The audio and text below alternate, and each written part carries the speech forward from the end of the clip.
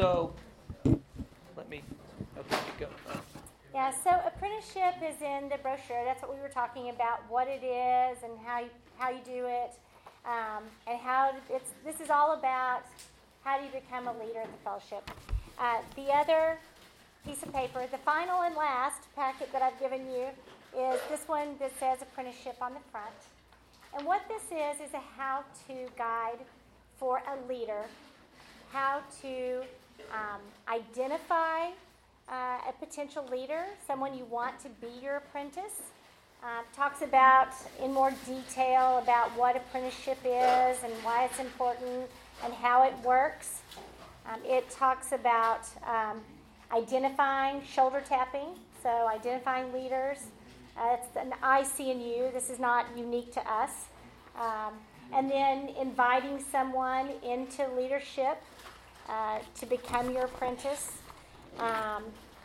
We put in, you can do the how-to, because a lot of our leaders were really intimidated. Oh no, what if I ask someone?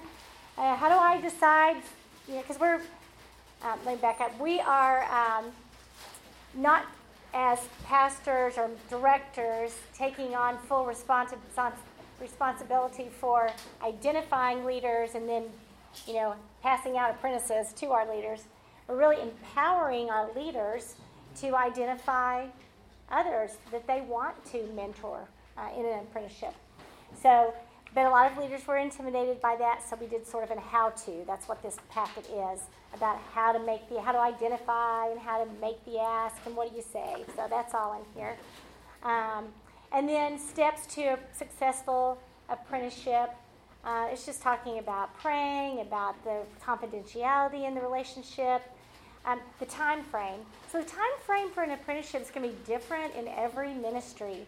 I think in our worship arts ministry, they're really, really struggling for enough people right now in some certain areas. And so they pretty much will grab someone, show them what to do in the first service, and then in the second service they say, you're ready to go. Or 1 week at a church service, show them how to do something, and the next week they're on their own. That's a little fast, but some ministries can do that.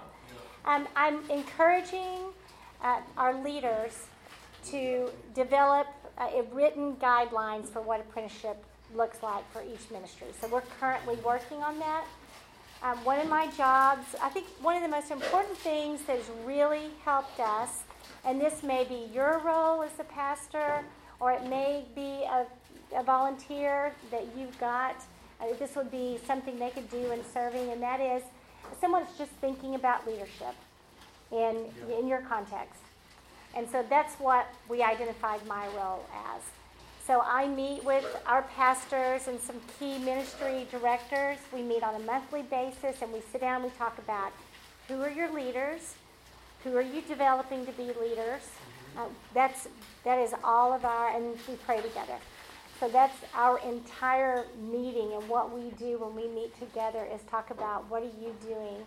And it's accountability, if you will. They're not accountable to me, but what they've expressed is that they really enjoy knowing that they're going to sit down and stop and really think about leadership and leadership development, because it's so easy to be busy in ministry and have so much on your plate that you just don't stop and think about who are we developing and how are we developing them.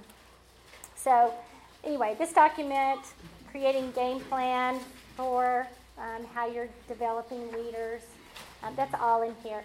All of this, I feel like, can be really done at whatever place you are in a church plan and whatever size your church is. Just take that list of leaders or whatever and just bring it down to what are we going to do in our context. Also in here, the last few pages, you'll see reflect the mentor and reflect the apprentice. I don't think we've actually used these yet, but I really like them. And that is that as someone finishes being an apprentice, that they sit down with the mentor, and the mentor and the apprentice sit down together and they reflect on what worked in your relationship and what ways could you have improved the relationship. Is there anything that could have been done differently? What worked well for you in this process? So just reflecting on it because we always want to be improving and growing and learning and doing this in a very non-condemning way and not going outside to someone else and talking about it, but talking about it together. Just a higher accountability there in that. And so, that's basically the packet. I put a little sample document in the back too where they could, where any leader can sit down and list what they need to pass on to their apprentice. Yes. Yeah. So I think the struggle across the board with churches is like you said at the beginning, all the ministries are an island and they're doing their own thing, and it's hard to see the oversight and the leadership. How have you guys seen this work well in maybe youth ministry or children's ministry, and is there faith walk for that, or is that different? Can you get my phone? Sorry, hold on one second. I need you to get that call for me and take care of it. Sorry, I can feel my watch buzzing. So, okay, sorry, I'm back. No, yeah. So how do you? Sorry. I'm sorry. No, you're fine. How have you seen this work with youth ministry or children's ministry, and because you're working with people that are on much different levels, is there a faith walk that's geared towards youth? Do they not do that until they get to how have you seen that? Yeah, you bet. So faith walking right now really is adults. They don't have one for students. We've done some younger kids, like Jerry and I. Our youngest son is 25. He's single, at least until November. He's single, and he did faith walking a couple of years ago. And some of the younger guys we've seen do it. It works okay. It requires some either maturity in age and having been through life, or emotional maturity in the younger group. So nothing like that. So they've kind of got their own, the student ministry and the children's ministry, what they're doing with kids and students. In the beginning, when we rolled out these ideas, there was kind of a lot of pushback. Our student pastor, Joe, he'll tell you, he was like, I don't need to be developing people. I don't have anything to do if I develop more leaders. And then he just had, not in a bad way, but his key leaders took jobs in other states, and because they were volunteers, so they started moving out, and all of a sudden he was left with this void. So it kind of came out of a crisis. So he's really on board now. It's been really tough to get this thing going. This has not been easy. It's much better now. Faith walking, same way. Yeah, do you when you start this membership process, where it says step in, do you kind of give them options and saying, hey, where would you feel like you fit well? Would it be with youth or? Okay. We give them a couple of ways that we do that. On the step in, which is about start stepping into a small group or getting involved in the church. One is they have a sheet of paper that they're going to fill out, just real easy for them to do at the end of every single class. So they can write their questions or indicate. Some people will come up and talk to us. And we can also direct them at that point to a person that just is a volunteer coordinator that basically is triage. Where do you think you fit? I can give them their spiritual gift test online. There's all kinds of those that you can get. So if somebody wants to know about their spiritual gifts. So she's kind of our point person. We found that works really well. We didn't have that for years. Yeah. How did the experience with the 100 people leaving, you realizing that it was as a result of your leadership? Yep. How did that impact even putting this together? Did it have any influence on it at all? Yeah, it had a lot of influence, I think. So can you repeat the question? Yeah, so he was asking back when I had the train wreck 2.5 years in, if that train wreck impacted how we view leadership and the development of our leadership process. And absolutely, I mean, it's, whether you like it or not, when you're planning a church, your DNA and your fingerprints are all over that thing.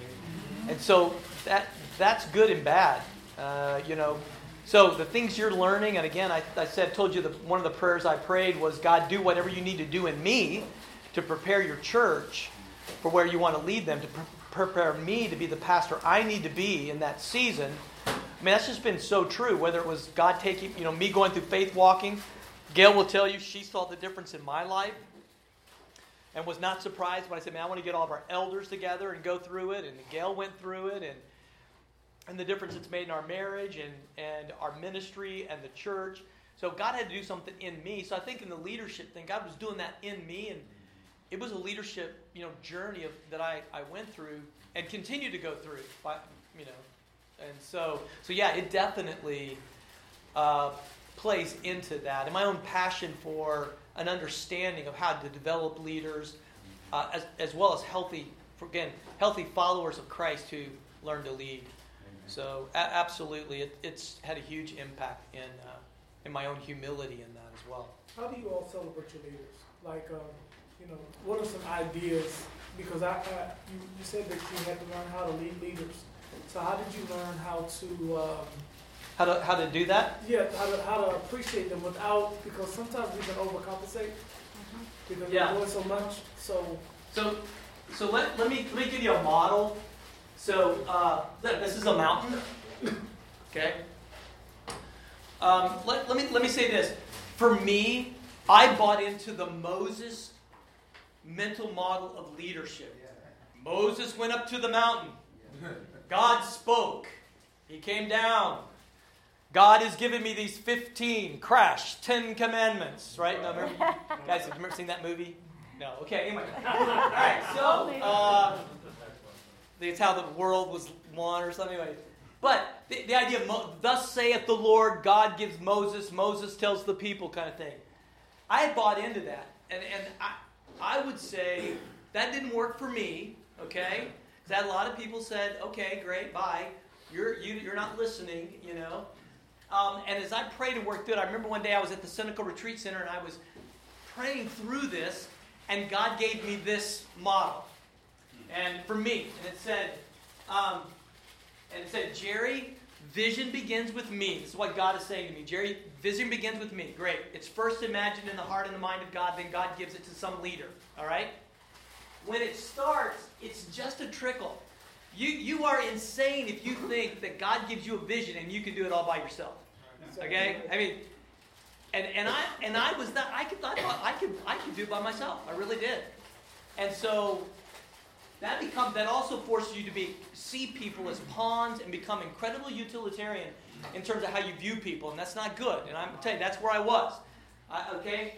So what God said was, and I said, see that boulder? When you're just a trickle of water up in this little source up here where God gives it, if it encounters a boulder, that little trickle just merely tries to figure its way around there. If you look down at the bottom of the mountain and you see this raging river that goes right over that boulder, if it does it over time, that boulder disintegrates. That water has incredible power. How does that become that? It does it through tributaries. And what I saw was that this initial little vision up here is here, but it doesn't take on this dynamic power unless you allow other leaders to speak into it and feed into it. And I'll never forget it. I got that. I thought, that's it. That's it. That is why leaders and listening and appreciating and valuing leaders is so important. God's going to bring great people around you, and they're going to be people who have different strengths and different gifts and different abilities, and you've got to value those people and not feel like, and I heard this when I first planted, people said, man, you've got to protect the vision. You got to protect it. Don't, and so, man, I was like, nobody's going to mess with the vision. This is what we do. Here, let me tell you, you got to protect the mission. Okay? Yeah, you got to protect the mission. The vision is just a preferred future that if you really live into the mission, maybe this is the kind of church you could be and the kind of impact you make. That vision moves and it's got a life of its own. You got to protect the mission, not the vision. So God gives you a mission. The mission's in His Word. We all have the same mission. But what that mission looks like is how you dream about how it gets lived out in your context. And so you get a picture of the preferred future. And you think, okay, if I plant this church and I can live into this mission in this context over the next 4 or 5 years, then maybe I can have this kind of impact and this kind of change. That's the vision. Then all of a sudden somebody else comes along and shares something with you, and somebody else speaks into it, and somebody else speaks to it. And pretty soon, that vision takes on a dynamic and a life of its own that you go, wow, I didn't even see that. Yes, that's powerful. Oh, that could be so much more than I ever even dreamed of. That's when leaders, you go, that's why God puts leaders around you, okay? And tributaries form that. So that was the mental model that began to speak into, that came out of kind of asking the question, how does my going through that train wreck inform the leadership of today? That mental model is huge. So. Yeah, I would say the authenticity that Jerry's talked about. I can just speak. I mean, from in our lives personally, it's just made a huge difference in our relationship. But what I've also seen is in our church family, in our congregation, the fact that Jerry is so authentic, and that and we have on our staff lots of authenticity, and that's taken a few years to build. But the fact that Jerry will stand up and talk about those things, it's very encouraging to the members of our church and our congregation to feel like that they can be known at a deeper level too. They can be brave. They don't have to show up at church and be perfect and like they have it all together. Yeah. Yeah. So in that same vein, there is I work with a lot of elderly, and sometimes authenticity can be kind of seen as weakness, right? Yeah. Like, because they grew up in a generation that it's like the pastor is the guy, right? Like he holds this kind of like, I have to like wear a suit every day, and again, probably part of the Baptist denomination as well has a lot to do with that. But when I'm honest, like brutally, almost like painfully honest, is received as in, this guy's not ready, this guy's weak. And again, I try not to be cruel or nasty or I try to see the boundaries in honesty, and it's still kind of seen as he doesn't have it all figured out. Mm-hmm. He's not put together, so I don't know if I can really follow him. So how? Yeah. So I'll share with what we were talking about earlier. So I read early on, it was not a theology text, it was in the newspaper, Dallas Morning News, in the business section, April the 1st, 1990. I opened the page, there's an article about the Japanese 7-Eleven Corporation. And the president of the Japanese 7-Eleven Corporation was a guy named Ito. And in this article it says, Ito preaches 7 words of corporate scripture. And those 7 words were this: respond to change, but preserve the basics. And I thought, man, there's something that rings true about respond to change and preserve the basics. And I came across Mark 7:8, where Jesus is talking to the Pharisees, and Jesus tells the Pharisees, you're holding on to the traditions of men, and you've let go of the commandments of God. Right. And back in the 80s and 90s, we went through these form versus function battles. The drums are of the devil, and rock and roll music, and all that kind of stuff. So here's the deal. I fought those battles already for a lot of you guys, okay? Those battles aren't fought anymore. We did this, okay? So the Bible says these are the functions of the church, whether it's worship, discipleship, ministry, fellowship, evangelism, you know them. And they look different in every single context. You've got to help your people see that it's the mandates and the mission that you believe in. Okay? Not the forms that they have. Right. The forms change constantly. And if you get caught up, if your argument is about a form, don't focus on the form. Focus on the function. Because that's where you'll get unity around the biblical function. You cannot find rock music in the Bible. Okay? You can't find You can find some psalms and some hymns, but you can't find these forms in which those functions existed. They look different in every context. So that's what I would say. So if you're battling that, I would just come back and work on the heart of the people for what God calls them to do. And then in doing those in their context and helping them understand that. And then you say, if forms are wed to functions, then forms begin to violate the function. Right. That's why churches are dying in their context, because they're doing it a way that they only know how to do it and they will not change, and therefore they die. And so you've got to do the battle of separating form and function and focusing on form, and then contextualizing your forms and contextualizing your functions and letting the forms evolve from from the contextualization. Okay? Solid. Yeah. No, it really is. It really is. So check this out. So we're trying to what we're trying to do is, so again, we have a lot of elderly. For a while, I was trying to just fight the practices, because they were like, well, you don't like what I'm doing? We want to build a classical school. Why are you hating on that? Like, why are you upset, Grandpa? But then, because I was like thinking about that, I was like, okay, Lord, like, what do I do? And then He said, go to my word, the principle, right? Or the as you said, the function. And then I just kind of began to speak their language of like, look, the bus ministry was great back in the 80s and the early 90s. And I'm sure, so it's like, why was that done? All because of evangelism, right? Like, you wanted to like outreach to the community. It was awesome. It was great. Now that same heart that you have for evangelism, let's put it here in the school, and how many kids in the neighborhood are going to get Christian classical education if you just back us up and doing this. And by preaching the principle or the function, or in this case the principle, biblical principle, man, it has taken off. It's awesome. And now we have the whole congregation backing us up in this. So that's well said. Thank you. Yeah, thanks. Gray hair and grandchildren help too, right? Gray hair and grandchildren, yes, that's right. What? So, Gail, what else? Apprenticing, leadership, that's all anything? I have. That's. What questions my do you have for part, Gail? yeah. I said this for the end because it's not about leadership. Is that okay to go to a different place for a second? Sure. So, y'all are the first folks that we've learned from who are husband and wife teams on staff. Yes. This is a conversation that my wife and I are having. My wife has a master's in theology. She teaches at our church. We encourage her to worship at to large groups of women. And there's this question that we keep talking about, like, what would your role be?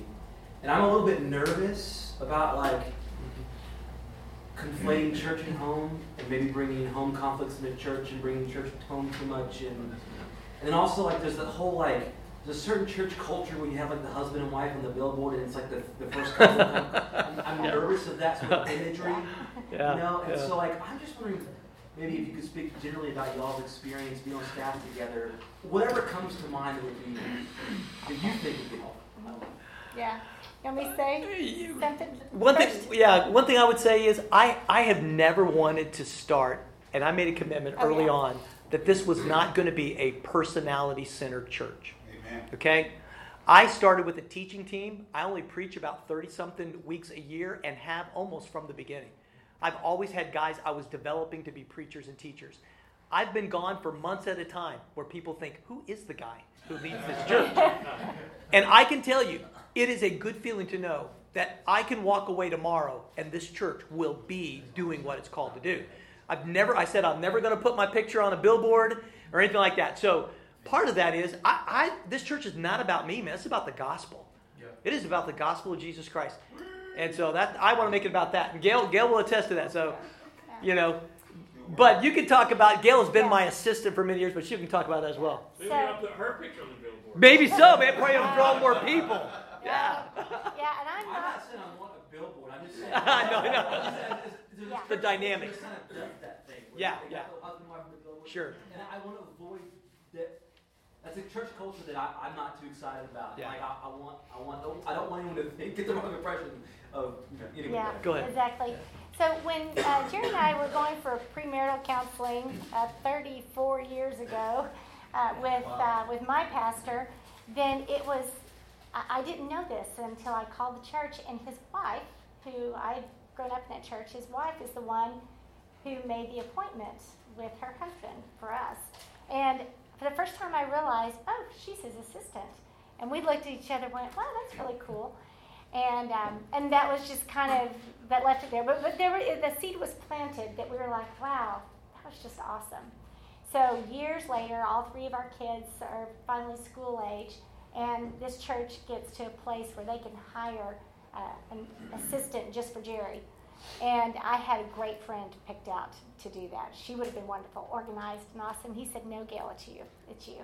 And I was an interior designer, so I had my little business going.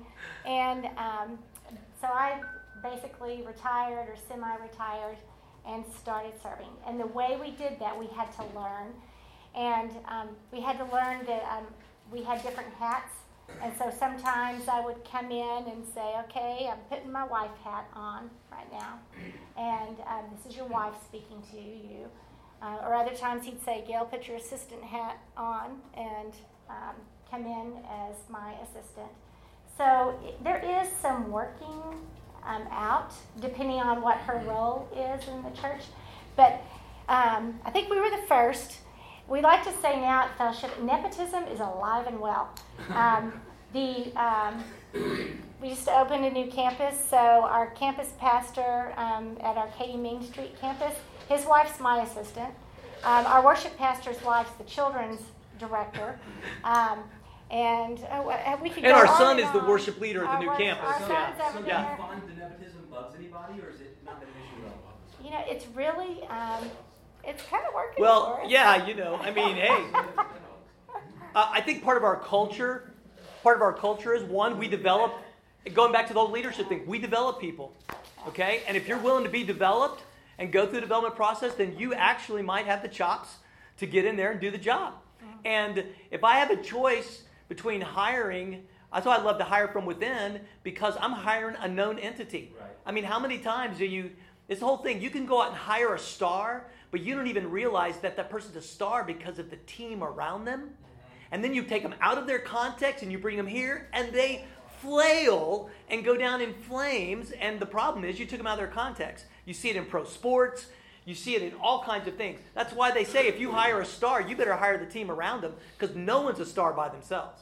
So when I raise somebody up in here, I know the context. I know the people around them. I see them working. And so if they're family members, it doesn't matter. They shouldn't be disqualified because they're a family member, but they shouldn't be given favor or hired because they're a family member either. Yeah, and does it get messy? Yep. Yes, it gets messy, and that's why we really need the faith walking so that we can learn to have honest conversations that are not being judgmental and condemning of people. Yeah. So do you ever just like come to church and just be like, I'm mad at my husband but not at my pastor? Like, have you ever had that? Because I believe my wife gets mad at me all the time, so I mean I didn't know that. That's a great question. Yeah, it is. I'm interested to know. There was this one Christmas Eve that, I don't even know what we were fighting about, but I mean, it was terrible. And our kids, they were all old enough to know what was going on, and so I'm crying, and it's a Sunday. We had church that morning, and the kids are practically laughing at us because we're both being absolutely ridiculous. And now we just had to work that out. So yes, it happens. It happens. Yeah. You know, and the reality is, like, sometimes, like with my son, he's not a direct report to me. So he's a direct report to our worship pastor. Now, Gail is a direct report to me because leadership comes under me. So she's a direct report to me. But we've just learned how to put on those hats. And sometimes it's difficult. We learn not to have our feelings on our shoulder, you know, on our shoulders kind of thing. Because when Gail's in a meeting with me, she's the director of leadership development, and I'm having candid conversations, and you know, and I can't go, oh, I don't want to hurt my wife's feelings. I can't do that. Yeah. And same on my side. And same her. I mean, she's got to say things to me. So and faith walking has helped us both have good what we call differentiation and maturity, and be able to have those kind of conversations. So Gail, are you on the lead team? Yes. Or whatever, I am. whatever Yeah. that you are. Okay. Yeah. Yeah, and I was his assistant for about 11, 12 years, and then now I've been in this leadership development role, leadership director role for about almost 3, I Almost think. 3 years, yeah. Something like that. Well, I find you're going to have conflict on leadership teams, whether they're family members or not. Absolutely. So, And again, we know how to deal with conflict. That's part of our skill set. Yeah.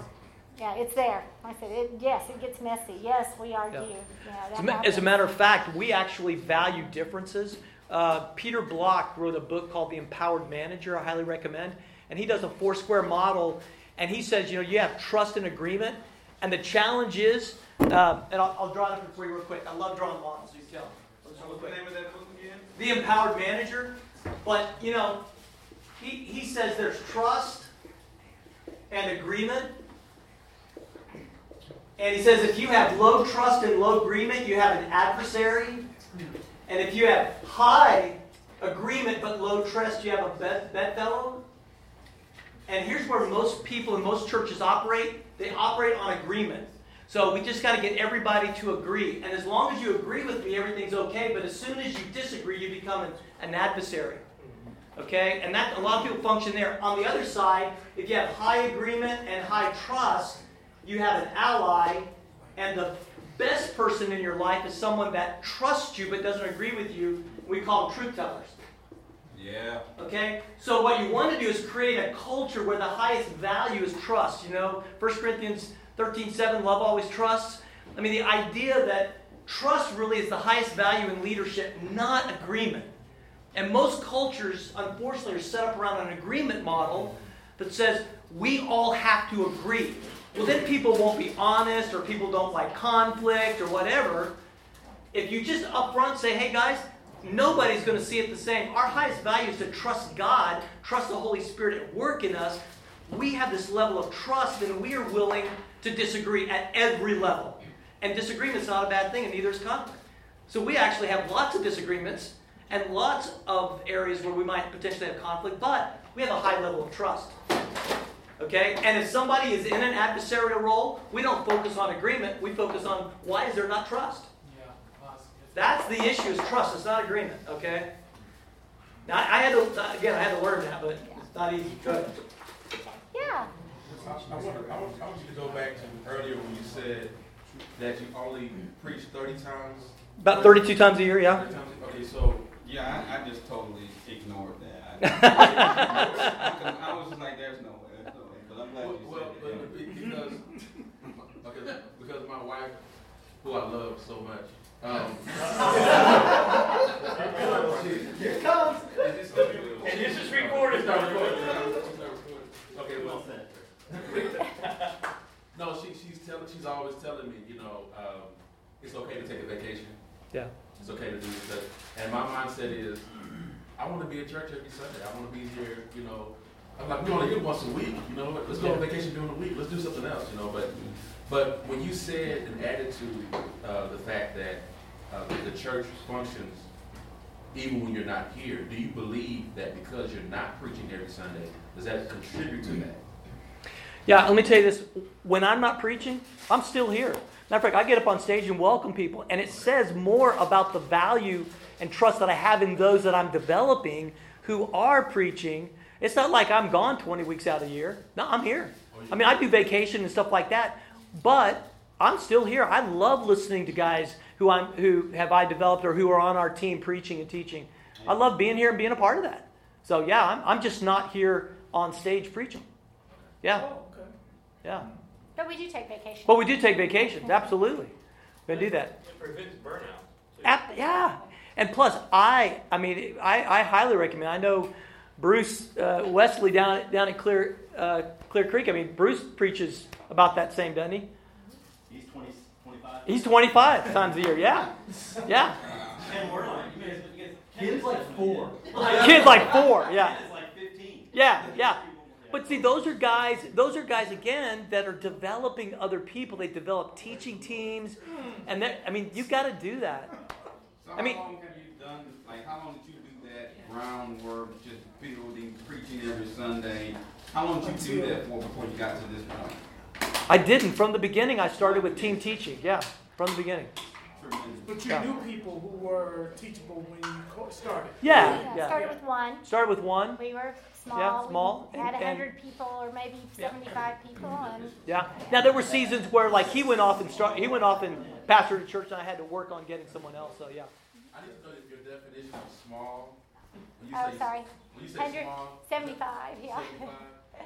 Well, we started with about 60, and then when we launched at Easter, we had about 350, and then we went back to about 150. You know, everybody kicked the tires, and everything came back. We were about 150, and then we grew it from there. Yeah. And it stayed one. And stayed. Yeah, we never got really much Yeah. smaller than 150, even after our train wreck. So.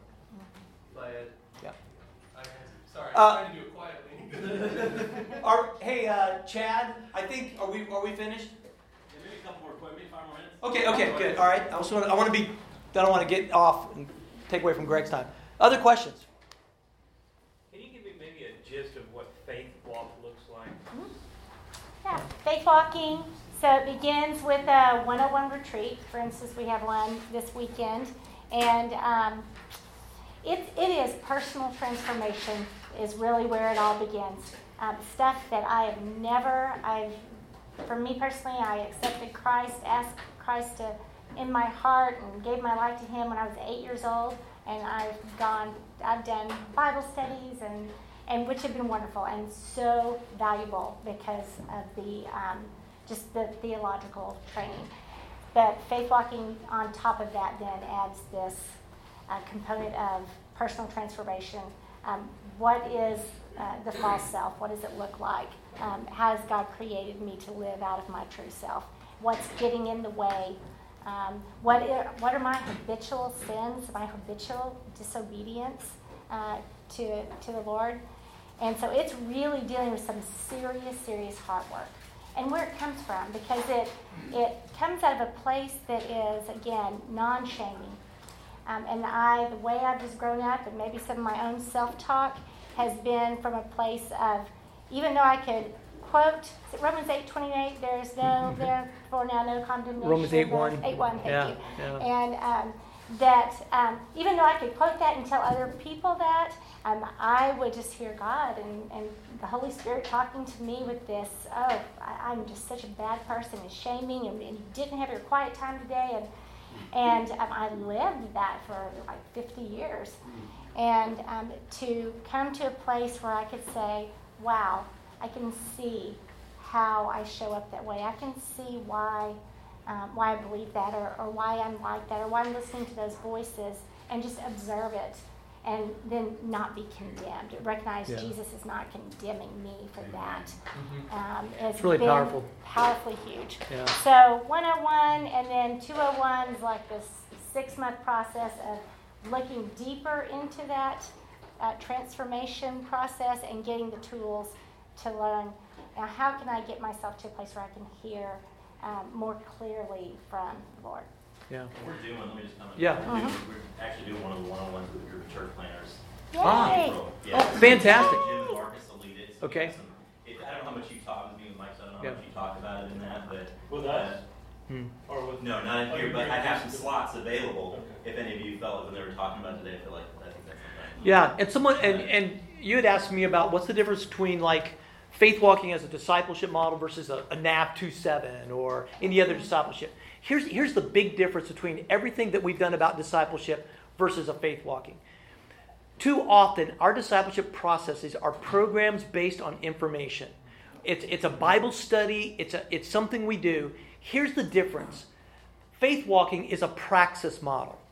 And a praxis model is information, practice, reflection. Information, practice, reflection. Information, practice, reflection. Remember the Karate Kid? Wax on, wax off. Wax on, wax off. Why am I doing this? This is so difficult. It's so hard. Then all of a sudden you get into a fight. It's like, whoa! You know, it's all of a sudden it's there. Here's what I believe. Information by itself does not transform you. It is information plus experience that transforms you. And so it's as you become a doer, not a hearer only of the word, that transformation happens. So here's what the big deal about faith walking is. Faith walking is built around an idea that we give you something and then you practice it. and you get coached in the practice. Amen. And along the way, you will get stopped. You get stopped. Because you, the brokenness, the place of habitual disobedience, all of that get put on display. And you get angry, you get fed up, you don't know why you have to do this. The process is actually designed to bring those places where you're struggling to the surface so that you can learn and deal with them.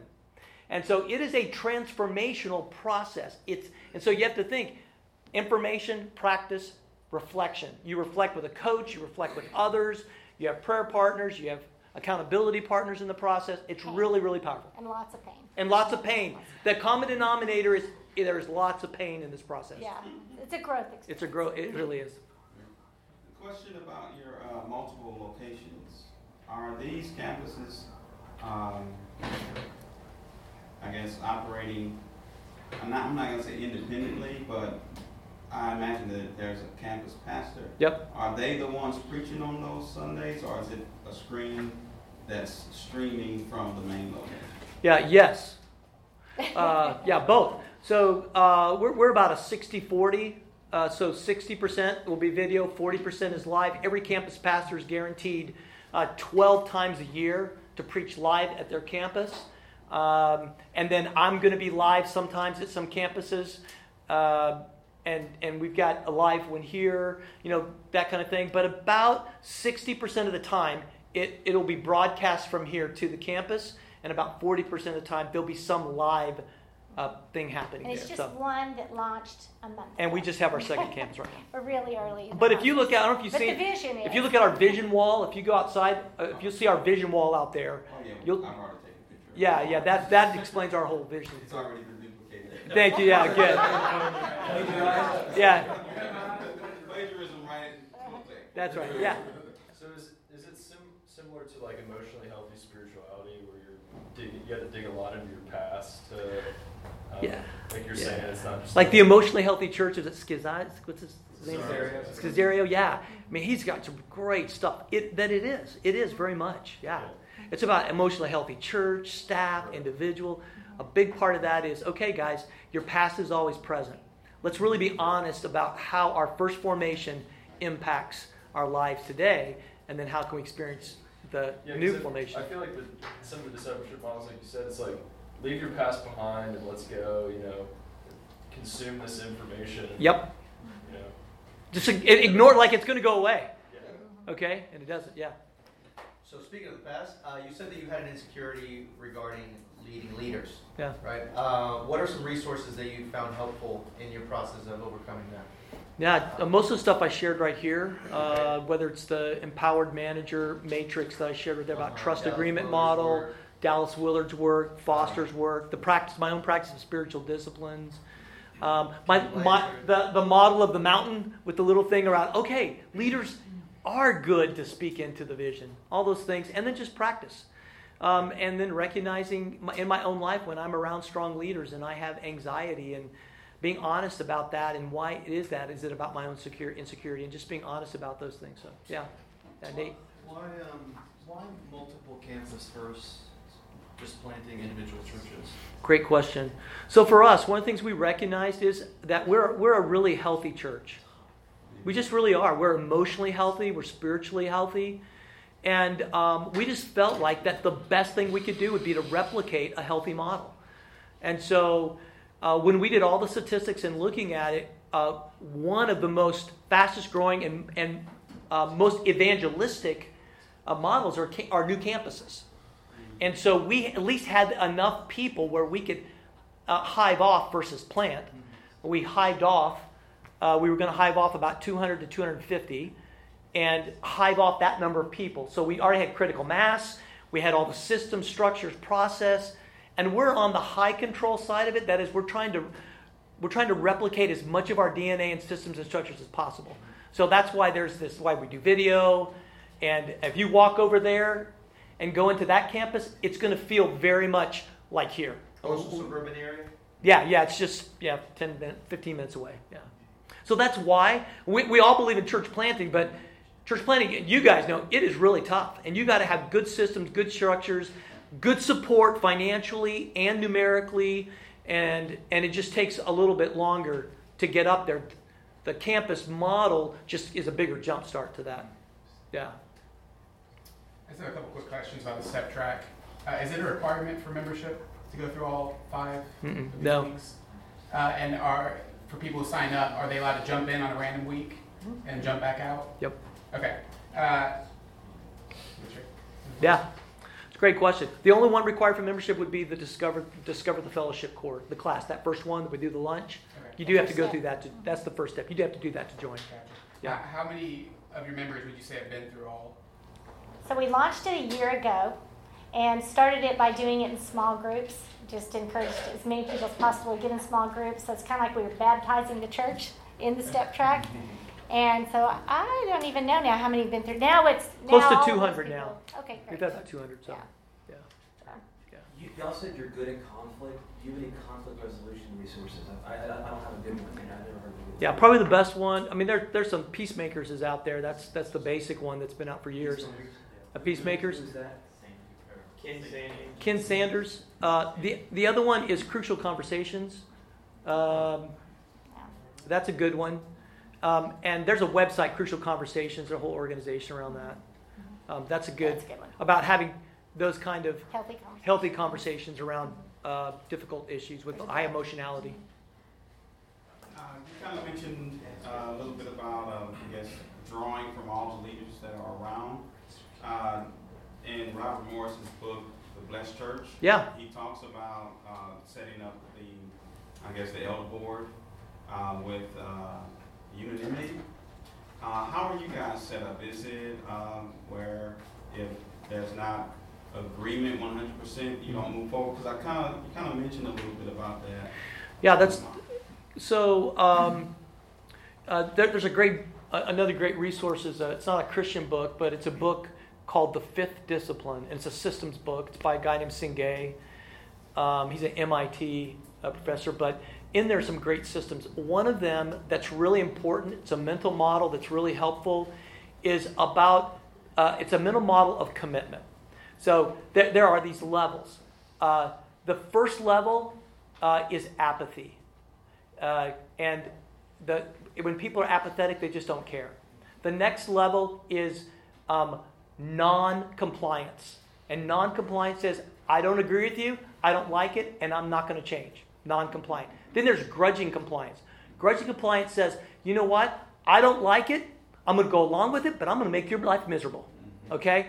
Grudging compliance. Then there's formal compliance. And formal compliance is, well, you know what? Everybody agrees with this and everybody's going to go along. So I'm not there, but because it's more formalized, I'm going to go with it. Okay? Then there's genuine compliance. Right. And genuine compliance says, you know what? I really want this to happen. I'm not there, but I'm really on board. And I'm not where you are, but I really want it to happen. There's just genuine. Then he says there's enrollment. And enrollment is, I'm on board. I'm there with you. I agree. I might have a little reservation, but I agree. Now, from apathy all the way up to enrollment, every one of those areas have a jumping off point.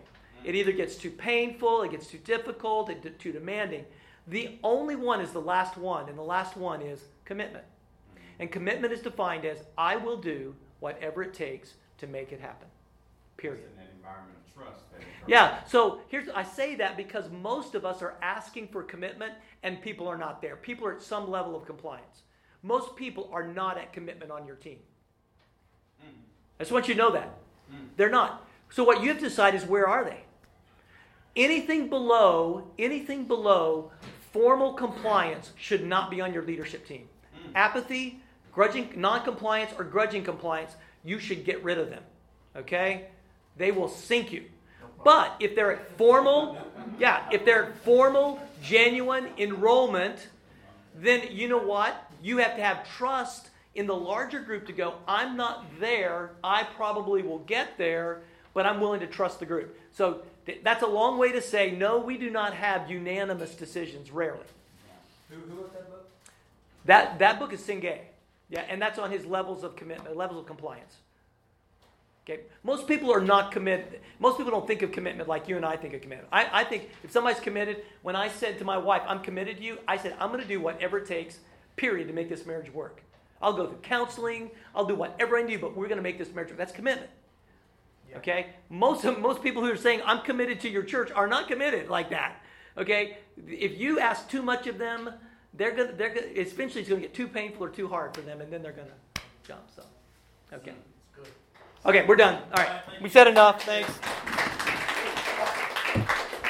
We'll go ahead. Let's take a 10-minute break. Go ahead and clean the tables, use the restroom, stretch your legs, and then Greg will be